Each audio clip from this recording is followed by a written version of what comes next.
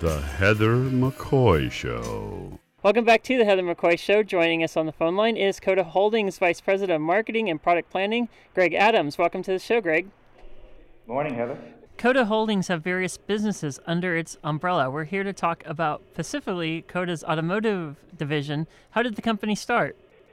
Basically, as you mentioned, we're a holding company with three divisions, but the company itself started way back in 2009 in Santa Monica as a California-grown company. We then moved in the fall of 2011 over here to a very large warehouse in LA to put everyone under one roof, including the techs and the engineers who need to work on our cars and batteries and IP and propulsion systems. So it's been a 3, 4, 5-year history, but been very quick. You currently have 5 dealership locations. I've always wondered, how does a manufacturer-dealership relationship work, and how do you add more locations? Sure. From the automotive perspective, if you consider the fact that California, and then within that maybe Northern California, is probably the mecca of the overall EV world globally, us being here in California and starting with this state makes a lot of sense. We found 4 very good dealers, plus set up our own single point experience center in the Century City Westfield shopping mall, so that people can come in who are just curious about EVs in general and what they can possibly do, and have a chat with us and not have to make a major commitment up front, or go right to the dealer, take a test drive, and buy a CODA. So we've been focusing on California to take advantage of the Mecca effect, and as we go and prosper and make sure that that works well, we've got a lot of other people in different states calling us already about moving to the East Coast, Smile States, even up to some of those colder areas where you would think an EV would not be the best thing, but we know it is. Yeah. Is it possible for EVs to have 4-wheel drive in the cold areas?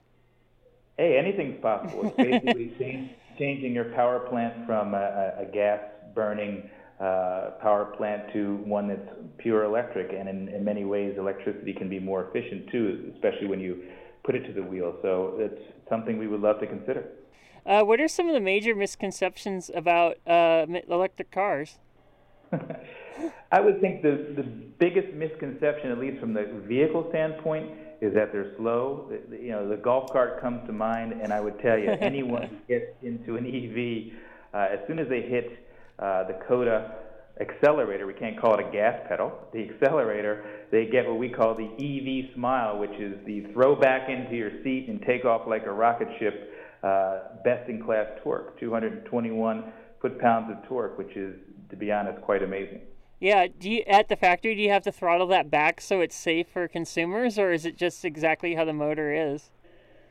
I wouldn't say throttle it back. I mean, when you think about how an EV works and what a customer demands, it's range, efficiency, but also some of this torque and acceleration that not only is fun to drive, it gives you an active safety measure.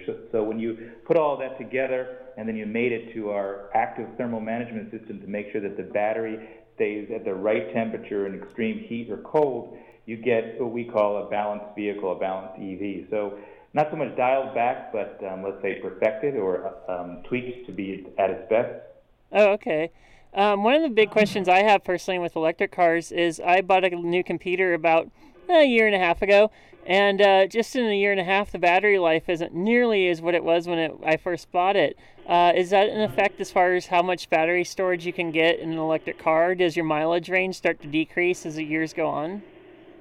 I'm not going to question you on what PC you bought, but I will tell you that our battery life is great. We have the best-in-class 10-year, 100,000-mile battery warranty, and the chemistry that we use, lithium ion phosphate, the phosphate's the key, that's a differentiating factor. It's a bit more expensive and a bit more stable and robust, and we found that we will have a very long life for the battery, one that we're not afraid at all to offer such a good warranty on. One of the things about the battery, too, that I've always had questions on is, what do you do with the old ones? Do you just have a waste issue, or is there a way to recycle them? Or?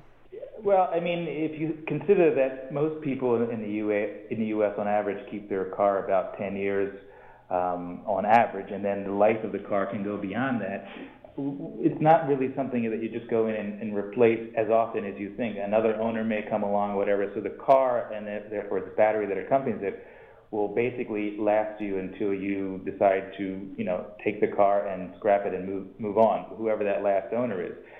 So we are then able to use the battery for a long time. Separately, and it's a different area of business, but our energy storage business, which also uses the same exact battery technology that we developed, is there to make sure that we are able to have batteries, say, for a hospital in the middle of the Sahara Desert, to keep temperatures of medical equipment and other things always at a precise level for a very long time, meaning years out. It's not really an issue like a PC, for example. Yeah. One last question about some of the misconceptions. A lot of people say, my dad, for example, that electric cars simply move the source of pollution from a car's tailpipe to the power plant that will be asked to produce more electricity. Is this true, and what's wrong with this logic if it isn't? And there's two ways to look at it. First is where that energy or those emissions are being dissipated. Clearly, the car doesn't give off any emissions whatsoever. So once the energy is into the vehicle, once it leaves the point of wherever that last, let's say, gasoline, coal, or other fuel-burning source is producing it, it then is emission-free. The second thing is there's a lot of ways to create the energy that goes into a vehicle, like wind or solar generation or nuclear generation, which is coming on. So you can, once you isolate it, then you can then rid the offending source as you replace or extend the types of energy that you would put into the car. The other thing I would say, too, is the efficiency of an electric vehicle is very important. As you know, when you go around a gas-powered car, you can feel the heat coming out of the vehicle. That's energy dissipation. So it's not being used to power the vehicle, which an electric car you'll find it's much cooler as a vehicle. So the energy inside is used to propel the vehicle, not just to go off into the atmosphere. So the waste element overall is reduced. And then maybe the last thing is a lot of people consider the generation of electricity from gasoline. But when you have a gasoline-powered vehicle, not only do you need to create the refinement of the gasoline, but you need to move the gasoline to all of these individual gas stations, which requires even more gasoline. So looked at it from a multiple effect, electric cars are very efficient and very low emissions, and only getting more so as we become more solar or wind or other generation dependent. How much is the average savings a CODA owner would expect to see over yearly over his prior gas-powered car? Funny you should mention that. Just yesterday, we were in two locations, one in LA and one right there in Orange County and near our Flatabo dealership, essentially protesting the fact that gas prices are now at their highest ever in the state of California. We saw it get to $4.67 on average middle of last week. And it's ridiculous, and it's only going to get higher. Yeah. When you take a look at where we are, we know that it's cheap to run a CODA, both from a fuel perspective and an overall total cost of ownership, from buying the car to when you get rid of the car. If you take into account the tax breaks, free parking at LAX at the best parking you can get, $30 a day free, so 10 days there would be $300 in a gas car free for us. That aside, we're offering 10,000 miles of free fuel if you buy a CODA between now and October 31st. And the reason we're confident about that is because that equates to $552, which is about a fifth of the cost of driving that same distance in the average gasoline-powered vehicle. With that being said about LAX, how well are people doing with your charging stations around the state, so that if you do drive, let's say, 60 miles, you can, plug it in for, an hour, and then, maybe charge it for 2 hours, and maybe charge about half the battery to get back home? Sure. I mean, there are two key things right now in terms of perception for a potential EV buyer that stand out. One is price or cost, and one is range. And we talked about the cost side, but on the range side, the CODA can get you up to 125 miles of range, which is the best in its class. Anything under luxury is what we call our class. So 125 miles, I have a 22-mile commute. So Monday morning, my car is charged. I don't need to charge until I get back home on Friday evening. The other thing is 96%, I think, of people charge their vehicle at home at night when they come in. If you happen to be at zero, which no one of us is ever at, it'll take you about 5 hours to charge a CODA. But we've got a guy up in Northern California who's gone 5,000 miles and out of pocket spent all of $7 on charging. And what he does is he goes to the office, he may plug in either to what they call level 2 quick charging or just to a regular 110. And there's millions of 110 outlets all around, mostly for free. You plug in and you tap off a little there if you need it, or you go for say to a Walgreens where they offer level 2 charging, or you go to LAX and park if you need to take a business trip. Santa Monica, Hermosa Beach, a lot of the more forward-thinking communities are offering not only free charging but free parking in some pretty prime parking spaces if you don't own an EV. You find that once you actually get in the vehicle, especially with our range, you really don't have the anxiety of where you can get a charge because you can take care of 98% of your travels with 125 miles. And just a side note for those that are listening, UCI actually has a charging station in some of their parking units. So if you have an EV and you commute here, it's on the very bottom part of the parking structure. They do charge though. With the bigger car companies, Nissan, for example, with the electric Leaf, how does a smaller company like yours survive with the major manufacturers who already have extensive infrastructure and capital already at their disposal? Sure, good question. I guess the point goes back to, who we are. We're a pure play company. All we make is electric vehicles. There is no gasoline vehicle in our lineup. So unlike maybe some of our brethren in the EV industry, where maybe 1% of their lineup is EV and 99% these fuel-breathing vehicles, we focus on and have expertise only in the EV area. And that's what gets us our best-in-class range, our best-in-class torque.